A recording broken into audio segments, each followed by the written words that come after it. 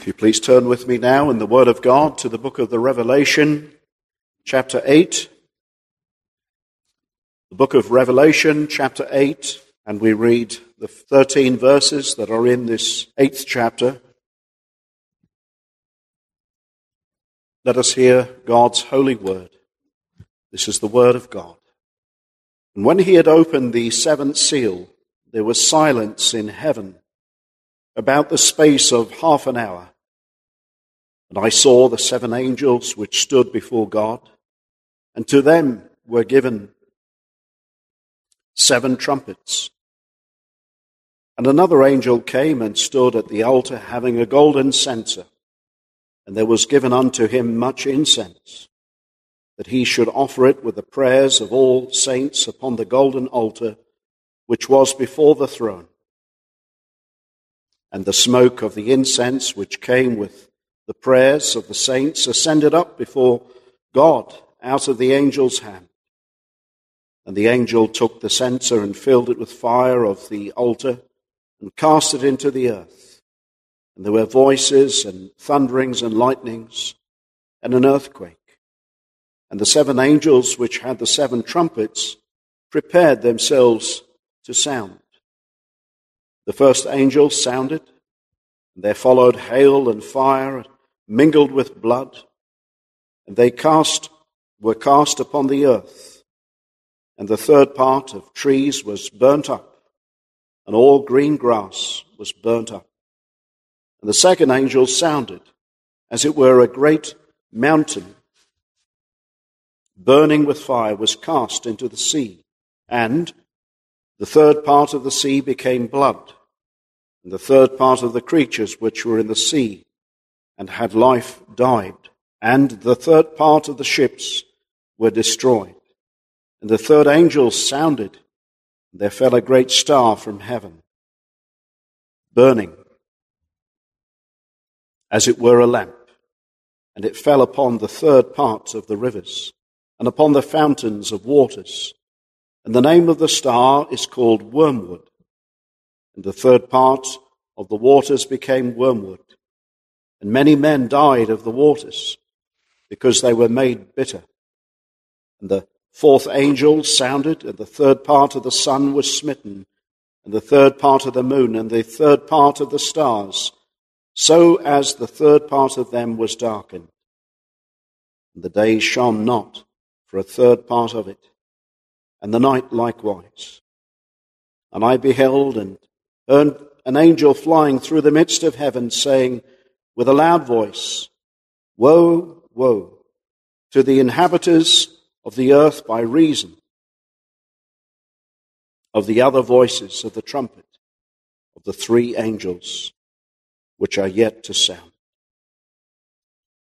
Amen. This is the word of the Lord, and may the Lord be pleased to bless the public reading of his most holy, infallible, inerrant and sacred word. Let us come to the Lord in prayer.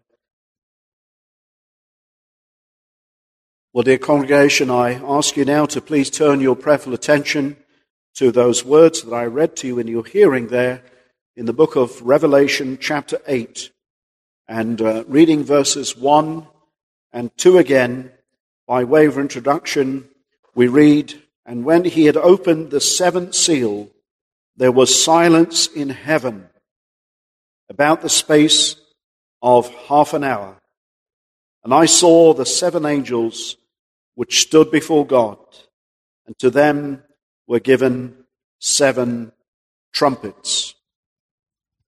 And so now we see 7 trumpets. We're entering into the 3rd cycle. John saw here 7 trumpets given to 7 angels. Well, previously, what did John see? He saw previously 7 golden candlesticks. Remember, that was the first cycle. 7 golden candlesticks. And those golden candlesticks represented the churches of Jesus Christ. And we saw the Son of God walking amidst those 7 golden lampstands. And we said that those churches represented the churches throughout the age, or the last epoch, we could say, the gospel age, the age in which we live. We're in the last epoch. We're in the last days. From the time of the ascension of the Lord Jesus Christ right up until his second coming. And we saw there Christ exhorting them, warning them, encouraging them, telling them, he that overcometh, it shall be well. But of course, he that doesn't overcome must be sure that he is not a Christian. There will be those who are in the church, but are not of the church, not of Christ. There will be those that will fall away. They never were really saved. But as Paul says in Hebrews 6, concerning true believers, but we are persuaded better things of you, things that accompany salvation. Where salvation is, there is a faith that God gives that shall keep us to the very end. 1 Peter 1:5, we are kept by the power of God through faith unto the end. When God saves us, when he quickens us, he grants us repentance, he gives us a heart to repent, and he gives us faith to believe, and that faith will not fail because it is from God. Faith is a supernatural gift of God. It's not just believing, but faith has real works, doesn't it? We're told by James that even the devils believe and tremble, but faith is different. Pistis and pistoio, these words are different words. The faith that endures is from God, and the believer will endure even to the end. He'll endure all things. Why? Because John says, he that is in you, that's the Spirit of God, is stronger than he that is in the world. The child of God that has faith does not just have faith, but he actually has the Holy Spirit. The fact that he has faith, if you look at Galatians chapter 5:22, not now, but all of those so-called, or those gifts, or those fruits of the Spirit are precisely because the child of God is endowed with the Spirit of God, and they will endure to the end. So the first thing John saw were the 7 golden candlesticks. That was the first cycle. And at the end of that cycle, we're immediately taken up to heaven, aren't we? Chapter 4, and John sees the Lamb in glory. The exalted Lamb, the Lamb that was slain, Jesus Christ. He is now sat down at the right hand of the majesty of God the Father. The Father has said to him, sit down at my right hand now, until I make thine enemies thy footstool. Psalm 110, verses 1-3. So that is the second thing John saw, but as he saw the Lamb was given the seals. How many seals were there? 7 seals. So that was the second cycle. And I'm reminding you once again, by way of introduction, that these cycles are what we call synchronous. They're happening at the same time. They're running in parallel with each other. And they are meant to give us a true picture. So much to say, I suppose, concerning this last epoch. Another way of explaining it, I said one way before we can think of these cycles is perhaps you can imagine a football match and you're seeing a goal scored from different angles, 7 different angles. Or, I thought of this week, imagine you've heard of the way they do certain prints. Imagine there's 7 colors on a print. And the first color will be maybe white or black or yellow or something like that. But you've got 7 colors. And every time a color's run over it, you see a clearer picture. But it's the same picture. And see, as we go through the book of Revelation, the picture develops. Everything becomes more clear. The picture becomes more crystallized, as it were. So that's the sense. It's the same thing happening, but from different angles, different perspectives. And there, as we thought of the 7 seals, only Christ is worthy to unloose the seals. Only he has the authority, because he has overcome. What are the seals? Well, we thought of them. They are God's eternal decrees concerning the things that must take place on this earth during this last epoch. And Christ alone is worthy to unseal them.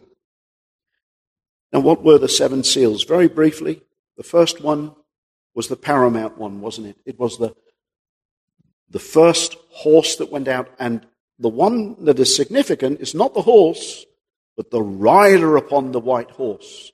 He that is crowned with a crown there. And we find him in Revelation chapter 19, don't we? Verses 11 to 16 there. At the end of it all, with many crowns upon his head. It says he rides forth, going forth, conquering and to conquer. Well, he is the first. Is he not the first and the last? Is he not the Alpha and the Omega? Of course, all the other seals are subservient to him and his purposes. He sets everything in motion. This epoch has come about because he has ascended up into heaven. And he now lives and prays to intercede for his people. He is our high priest. He's also our king in heaven. He's our teacher. He sent his Holy Spirit into our hearts. He equips and enables preachers to preach his word. We're not sufficient for this. It is Jesus Christ. And when a saint dies, where do they go? They go immediately to join the great company of believers in heaven. And this world will be in shock one day when it sees the vast company of believers. They say, oh, the church is so small, it's so insignificant. But my friends, wait. When this world sees the vast company of believers redeemed by Jesus Christ, who his Spirit has saved, and who have been washed by his blood. He purged their sins on the cross at Calvary. They'll see one day. And then we saw the various seals that flow in succession. The rider on the red horse, meaning wars and conflict. We've seen that in those verses. Then the black horse, hardship, poverty, and riches. Then the fourth seal, there was the pale horse. And that represented what? Death. And then the fifth seal we saw was the cry of the martyrs under the altar that were slain for Christ. How long, O Lord, will this carry on? Of course, as we look to those seals, they're all happening at the same time. There's poverty, there's riches, there's death. These things will remain while the earth continues. We can't expect this to be a utopia. It's not going to be a utopia. It's not going to be heaven on earth. It's a fallen world. It's a marred world, and it's a world that hates Christ above all. And it's a world that hates the church because it hates God. And you remember, there was the sixth seal. And that was there in chapter 6, verse 12, which were great signs in the earth and in the heavens. And then remember, John hears in chapter 7 of all the people that God has sealed. And again, perhaps to those who found this difficult to understand, when you open there to John chapter 7, we notice John hears a number. And the number is 144,000. Now, hear what I'm saying very carefully. He hears a number. It's a number that comes from heaven. And it's a number that God knows. And by the way, that number, 144,000, is symbolic. It's not a literal number, but it's a number, it's a perfect number that God knows. And of course, we've seen it before, 12 tribes in the Old Testament, plus you have the 12 apostles representing the New Church, the New Testament church, so the Old Testament church, and the New Testament church, the Old Testament church. Acts 7:38, the church was in the wilderness, and by the way, the word wilderness means Sinai. When Stephen says in the wilderness, it's not as if the church never met. The church were a people, a believing body, and they met together. And wherever they met, they were God's body of people.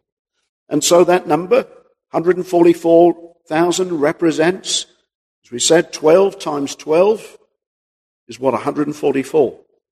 If it were just the literal 12 tribes, it would only be 12,000, wouldn't it? Because there's 1,000 from each tribe. But it is a symbolic number, and it's a number that he hears from heaven. But notice, when he sees the number, it's a number that no man can number. So we see it from, as we saw, two perspectives. From God's perspective, it's a known number. That's the sense, isn't it? God knows every one of his children. Not one of them are going to be missing. And by the way, we're told in Romans 11 that all Israel would be saved. All spiritual Israel. Because remember, not all Israel are Israel. That's what we're told. But the true Israel are those who are of the household of faith. Every one of the elect. That's the 144,000. If you want a simple answer, that's what it means. All the elect are sealed. And we notice that at the end there. But notice in verse 4, and I heard a number. That's what he heard. It's a number known by God. 144,000. But you come down to verse 9. After this, from John's perspective, after this I beheld, that is, I saw. What did he see? A great multitude, which no man can number. Now, that's it, isn't it? It's a vast number. So to God, the number is known. But as John looks, he says, it's such a vast number, I could never tell you what number it is. But who are all of these? These are they that have washed their robes and made them white in the blood of the Lamb. Now, as we said, this has nothing to do with justification by faith, because we know that the believer, his sins were dealt with as Christ bore their sins in his body on the cross. That's what Isaiah 53:11 says. My righteous servant shall justify many, for he shall bear their iniquities. And also Peter says, he bore our sins in his own body. So Christ dealt with our sins, but this has to do with sanctification. Notice verse 14, where one says, I said unto him, Sir, thou knowest who are these? And he said unto me, These are they which came out of the great tribulation and have washed their robes and made them white in the blood of the Lamb. Who are these arrayed in white? For these people lived a sanctified life. Every day they knew they were sinners. But they believed John's words when he says, if we confess our sins, he is faithful and just to forgive us of our sins and to cleanse us from all unrighteousness. That is, we're cleansed from a guilty conscience. Yes, Christ has died for my sins, but I say to my soul, how can I live any longer to my sin? I must live to God. I must live to Christ. So I serve God now in a living faith after the fact that he loved me. And I love him. And this is why Paul says in 2 Corinthians 7:1, having therefore these promises, dearly beloved, let us cleanse ourselves from all filthiness of the flesh and spirit, perfecting holiness in the fear of God. There's a sense in which the Christian cleanses himself by walking in the fear of God, by confessing his sins, by the word. Husbands are told to read the word of God to their wives, to wash them in the word. It's true for every believer. You not only wash your guilty conscience, but the word of God has a sanctifying effect. That's what the Lord Jesus Christ prayed, didn't he? Father, sanctify them by thy word. Thy word is truth. I mean, we've even seen people who are not even saved. Their lives somewhat changed. I'm not saying they're saved, but they realize certain things are wrong. And the word can still have some effect upon them.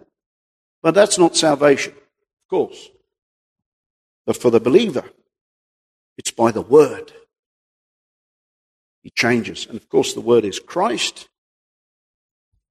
Now, before we lose track this evening, those are the seals. And just at the end there, we see that the seventh seal now is opened. Come to this, it's interesting, between the seventh seal of the second cycle and now the beginning of the third cycle. What is interesting is the seventh seal, as it is opened, it leads on to another scene. It's like you're going into another room. But there's a silence just between these two cycles, if you like. It's not a silence on earth. And that's the interesting point to make. The silence is not on earth, but it's in heaven. And it's as if, as we'll see from Scripture, the angels are in holy awe of all that is taking place, because God is on his throne, and God is making these things to be. Whatever we see, whatever we learn from Scripture, whatever comes to pass, we must understand this one thing. Nothing comes to pass without God's predeterminate will. Nothing. And you'll see here, as the seventh seal is opened, another scene is opened, another set of visions, seen from a different angle. But it's, again, running in parallel, in unison with the other cycles. Now let's first of all see the seventh seal in chapter 8, and it's the silence. It's the seventh seal is silence. Notice. And when he had opened the seventh seal, there was silence in heaven about the space of half an hour. Now I said it's in heaven, and it is in heaven.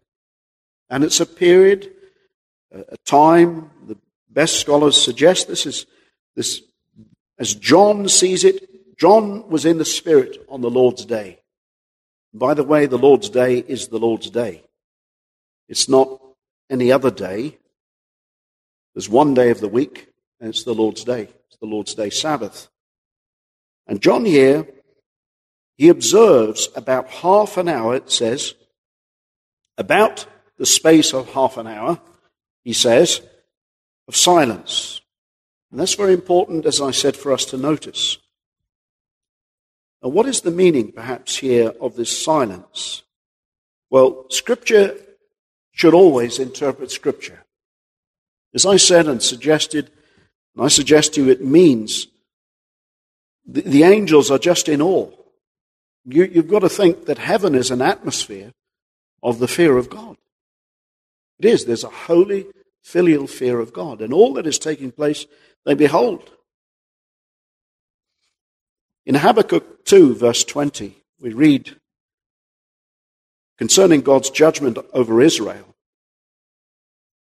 And by the way, what we have seen in the last seal of judgments, we read, "But the Lord, it is in his holy temple, let all the earth keep silence before him."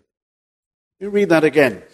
"But the Lord is in his holy temple, let all the earth keep silence before him."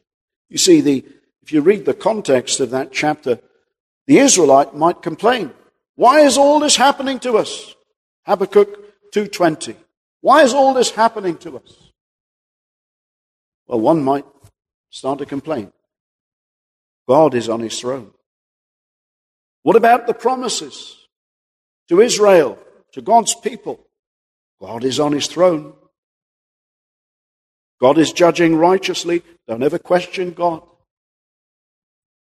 God, it is in his holy temple, let all the earth keep silence before him. And that's what you have in heaven. The angels know when to keep quiet. We should know when to keep quiet. We shouldn't question God. And here it seems that the heavenly host ponder this last seal, this sixth seal, and they will see all the desolations in the earth. It reminded me of that Psalm 46, verse 8. We read, "Come, behold the works of the Lord, what desolations he has made in the earth.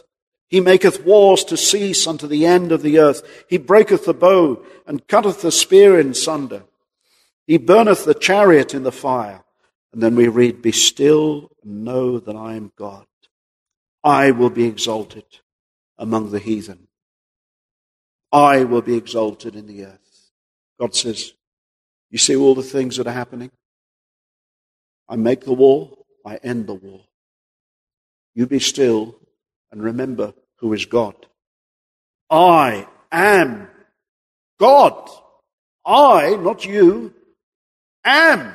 I continue to be God. And I am Almighty God over all these things.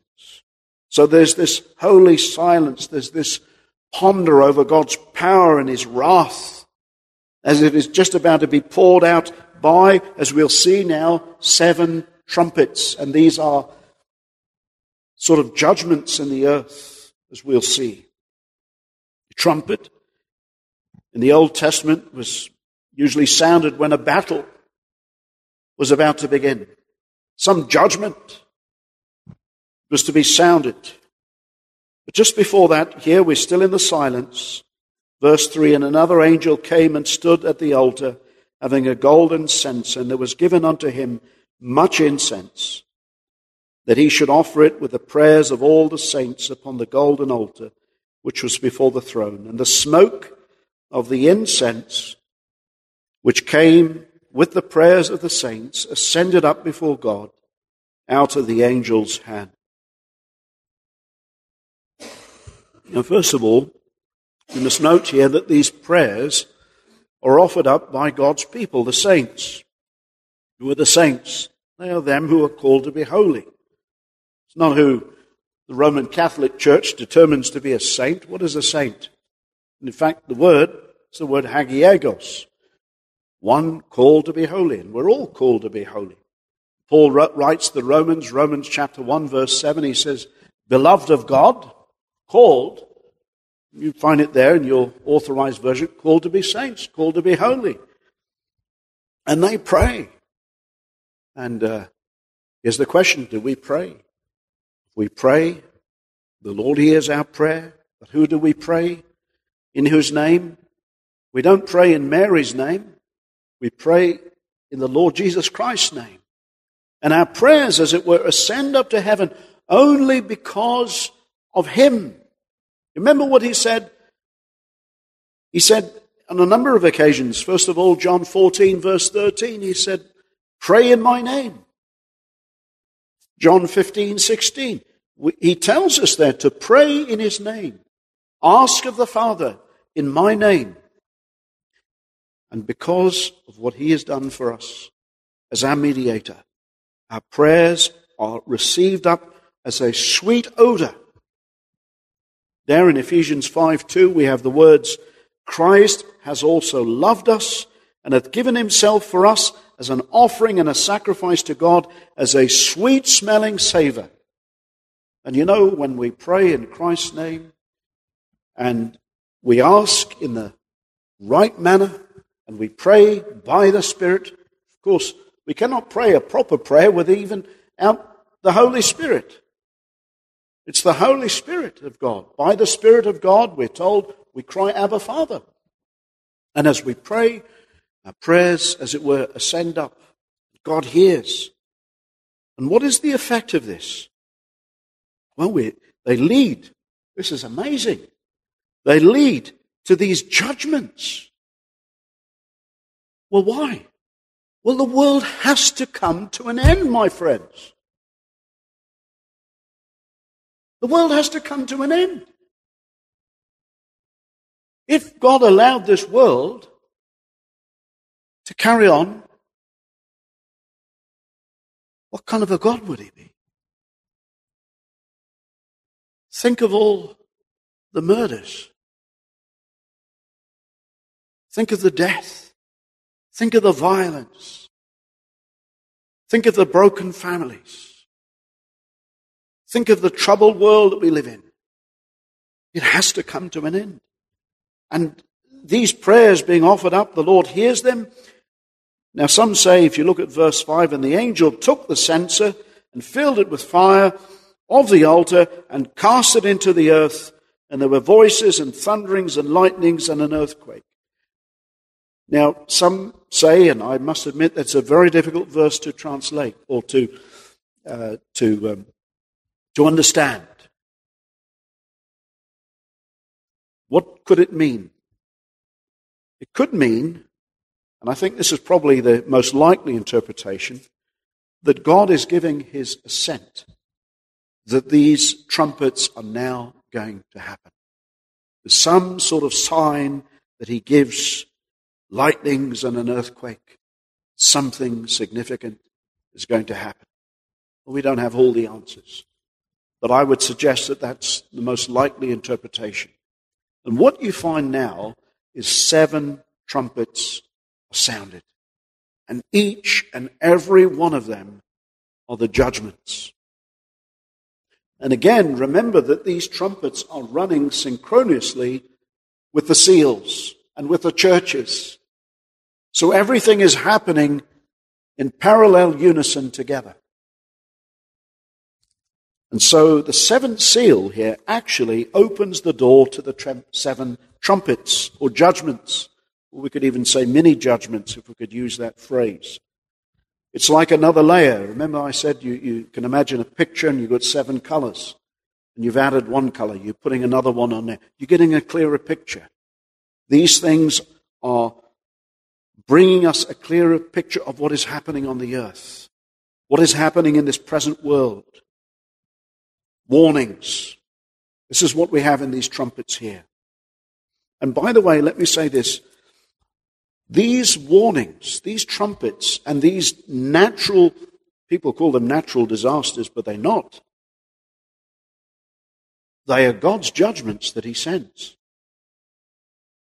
And by the way, they are not designed to make men repent.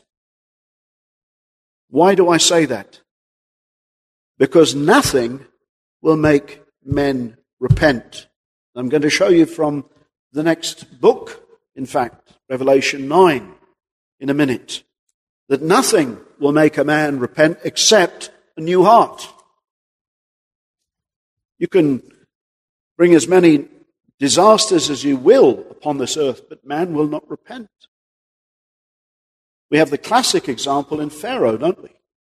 How many plagues did God send upon Egypt? 10?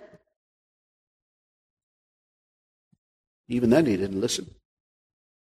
That's natural man. You can't turn him. But let me say these things are here for at least 2 reasons. These trumpets are here so that as they're ignored, they make final judgment even worse. Men were warned, but they did nothing about it. But secondly, they are actually meant to strengthen the believer in his faith. If you turn to Revelation 9, verse 20, we read there that actually these trumpets and these warnings and these disasters have no effect upon the earth, upon natural man. Revelation 9:20, and the rest of the men which were not killed by these plagues, yet repented not of their works of their hands, that they should not worship devils and idols of gold and silver and brass and stone and of wood, which can neither can see, nor hear, nor walk, neither repented they of their murders, nor of their sorceries, nor of their fornication, nor of their thefts. So basically, the Word of God is covering every sin here. Men do not repent because of these disasters upon the earth. So what's the purpose, as I said? As they're ignored, it makes the final judgment even worse for man.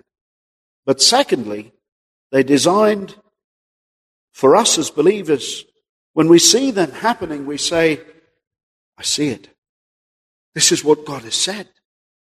And we don't despair in this world, do we? We say, God is doing exactly what he said he would do. So verse 6. And the 7 angels, which had the 7 trumpets, prepared themselves to sound. Now, the first angel and trumpet we have in verse 7. The first angel sounded, and there followed hail and fire mingled with blood, and they were cast upon the earth. Now, as we've said before, we can't take every single thing literally.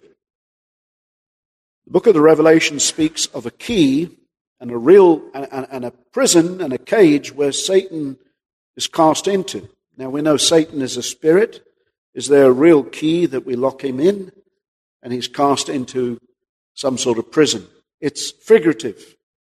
But here we have hail and fire. These two things picture hot and cold. We'd associate these two things, wouldn't we? Hail and fire. And there sounded, therefore, followed hail and fire, mingled with blood. Well, what does that mean, mingled with blood? It means that there's going to be death. It means that there's going to be cold and heat, and there's going to be death resultant. And these were cast upon the earth. So you notice the reference there to hail and fire, heat and cold. And the key here, meaning, is there's going to be inclement weather. So long as the earth remains, but it's going to be proportioned. Because you notice so many times in this passage, a third is mentioned. Not all people will die. In other words, when these things happen throughout this epoch. But it will kill, it will destroy people, and it will be successive. There will be either the scorching sun, as we have in Australia, and we've seen the crops. I was out there for a number of years, destroyed, and seen the locusts. I've lived in Africa. You hear of other countries where there have been terrible disasters, cold, mingled with blood, we're told here. And this is important. We understand that everything that happens in this world, we must understand from a biblical perspective, not from the climate change lobby. You know, very popular today, the climate change lobby. We can think of them tonight. I can't imagine them being on the M25, as it's bitterly cold out there tonight. Can you? They were out there a few weeks ago when it was nice and warm. But I think they'd rather be making fools of themselves if they were out there tonight in the cold, saying we're under global warming. But friends, there are times and seasons where the Lord just turns things upside down, and he holds the weathermen in confusion. And if there's any explanation to a change in the climate or anything, we must put it down to God, not global warming. Why do I say that? If you turn to Genesis 8:22, we read there, Genesis 8:22. I'll give you time there to turn. Here's a solemn word, a word to Noah, and it has to do with the rest of time. God flooded the earth once, he won't do it again. There will be floods, but not an entire deluge of the planet. He said to Noah, after the flood, while the earth remaineth, seed time and harvest, and cold and heat, and summer and winter, and day and night shall not cease. In other words, the seasons will continue, by and large. The world's going to continue on in its orbit. The ozone layer is not going to be gone. The world's not going to end in global warming. But it's going to end with the coming of the Son of God. upon the clouds of glory. Now, there are going to be times, and you notice here, we read, and a third part of trees was burnt up, and all green grass was burnt up. We notice that it's limited in terms of its scope, wherever it happens. And why? Because God is saying to man, I'm angry. Many people will lose their lives. We read here that it's mingled with blood. And those whose lives are swept away, they are swept away into a lost eternity. These things may take many people's lives, but not everybody. And those that are left are under even a more severe warning. It is appointed unto man once to die, and after that, the judgment. So we don't see all here die. And we have to be honest, there are still good harvests, aren't there?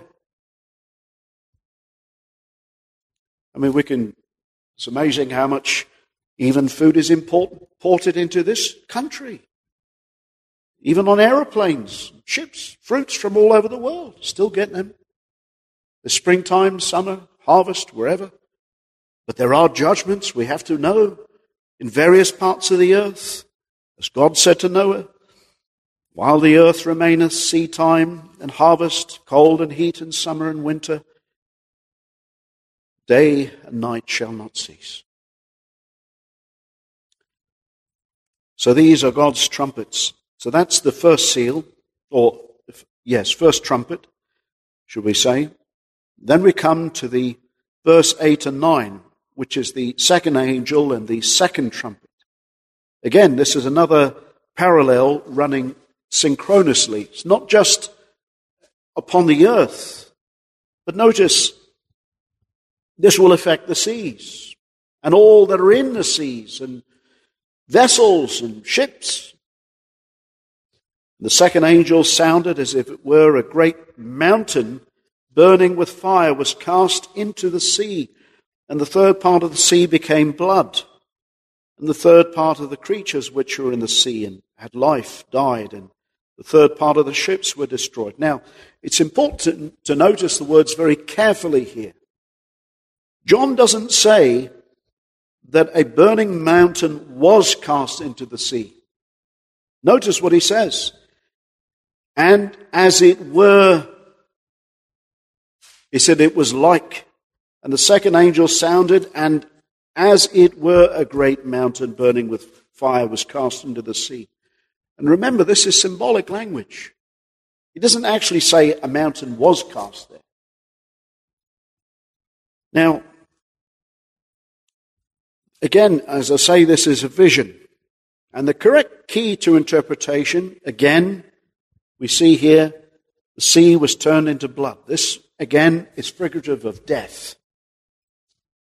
We don't imagine the sea being red, a third part.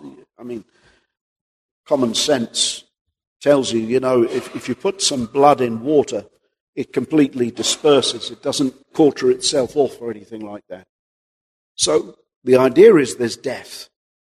And what he's saying here is there's going to be death in the sea as well as land. There's going to be death in all the world. You will not escape it. Men might run to the hills or even try to run to seas. But there are going to be tsunamis. There is going to be cataclysmic weather. There are going to be typhoons and tornadoes and cyclones. We've seen them, haven't we? I mean, they're starting to name them after people now. Can't keep up with all of them that are coming, season after season. And they seem to be coming across the Atlantic now. We get the effects of it.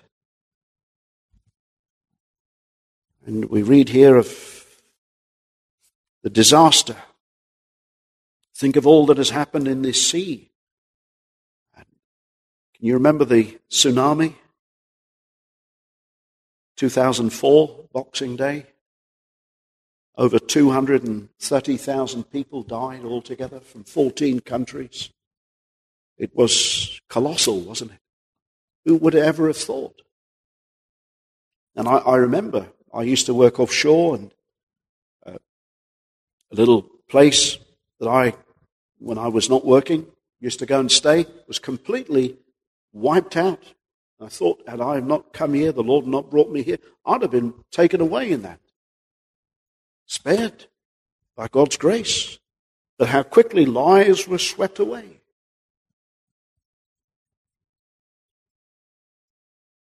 Now, some of these things are hard to see, but remember, part of it is pictorial language, symbolic, and there's death, blood, man's blood, maybe even creatures dying, all kinds of things dying. This is all part of God's warning. These are the trumpets.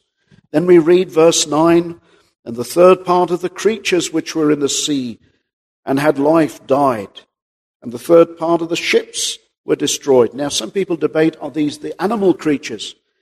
Those that say no say because it speaks of ships and then creatures, and doesn't speak of human beings, so it's speaking of people on the ships. We won't get into that debate. But we know this, that there will be many deaths. And we've seen them. We've seen tankers overthrown, huge vessels. When people said, nobody will sink the Titanic,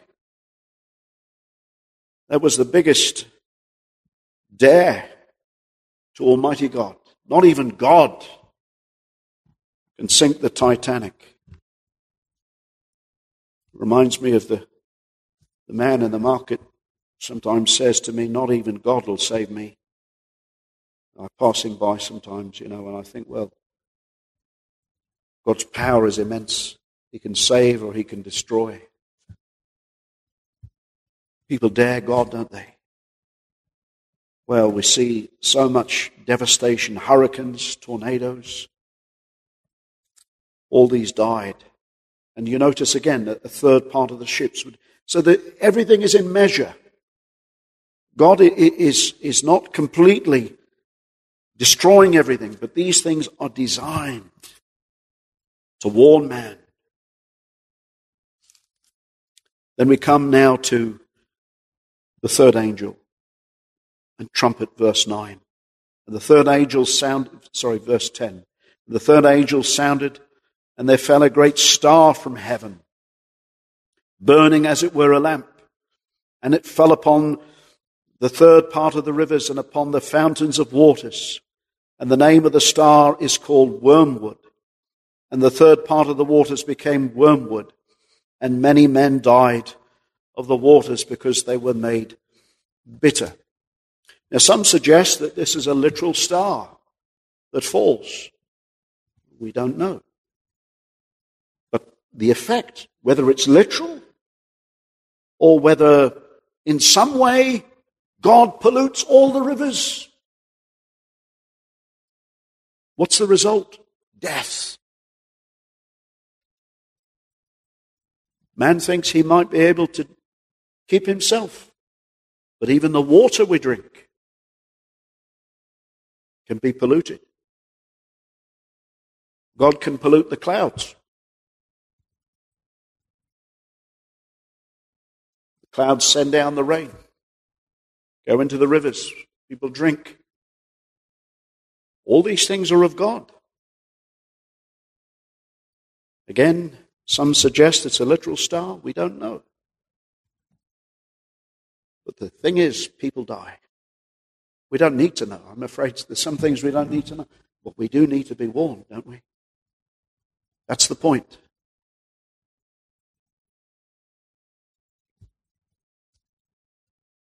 People have cholera. Think of infections that come by water. We read here, it came as a burning lamp and fell upon the third part of the rivers and upon the fountains of waters. And came, the name of the star was called Wormwood. By the way, wormwood means bitter waters. And the third part of the waters became wormwood, and many men died of the waters because they were made bitter. Think of that place where Moses was as he brought the people out by the Lord, and they drank that water, and it was bitter. They didn't die. But the Lord said to him to cast a tree into the water, and it became sweet. But here there's no mercy. The water's bitter, and people die. There'll be diseases. As we're told here, people die because of this. Now, the key in all of this to notice is that God is not out of control. And the world is not out of control. Everything is done in measure. If we get anything from this passage, everything is measured. Everything is determined by God. You see, these things explain why things appear the way they are in this world. Things seem to carry on, but there are these sudden happenings here, there. But men do not repent. And what is it telling you? What is it telling me as a Christian? That was you, my friend. That's what God's telling me. That was me. I wouldn't listen. No matter how bad things were in this world, I wouldn't listen. It's interesting, you know. The world, when it sees these things, they say, what a bad God. That's the world, isn't it? What kind of a God is he? No repentance. But it's done in measure. God could destroy the world at a stroke. What would you say then? The fourth angel and trumpet. And the fourth angel sounded, the third part of the sun was smitten, and the third part of the moon, the third part of the stars also. The third part of them was darkened. You see, things get worse. We've seen this in the second cycle in chapter 6. Real signs in the heavens. And perhaps more intensely as Jesus Christ comes. We don't know the day, the hour that he will come. But it's intensifying. And it's all here to remind us that all of these things, whether it's the weather, whether it's the planet systems, all of these things are God's agencies or his instruments by which he warns a sinful world that this world is coming to an end. Mustn't read any more into it than that. People want to read so much more into the word, but they miss the central message. God is coming. And men won't repent. I take you back there to that verse where it says, Revelation 9:20, yet repented not of the works of their hands. And the rest of the men which were not killed by these plagues yet repented not of the work of their hands. Verse 21, neither repented they of their murders. You know, you read on. Despite what God does, and therefore man is all the more guilty. Don't think that people, even when they're starving, you think people are more ready to come to God when they're starving? Never. They come to church because you can give them some food, and they'll come back the next week for some food, but they won't want this food. When all's well, they're back at home. You help people out. We've seen it. You help people out. But do they want this food? No. That's the world. That's natural man. And what I want you and I to glean from this as I make application and draw to a close now tonight Just a couple of points for application. First of all, see how hard the human heart is. The oldest book in the world is the Bible. And yet it is the most ignored book.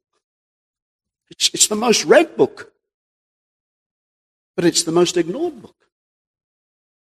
Years ago, it used to be in every hotel. Now you can hardly get into a hotel. We're struggling in the Trinitarian Bible Society to get Bibles in hotels and places. Oh, we don't want that now.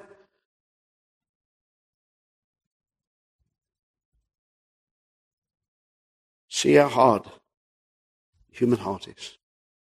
2 Peter 3:3, Peter says, knowing this verse, that there shall come in the last days scoffers, walking after their own lusts, saying, where is the promise of his coming? And so on. You know that chapter. But then the end will come. God will come as a thief in the night. Men have not changed since Noah's day. The oldest book is telling us that these disasters are bound to happen.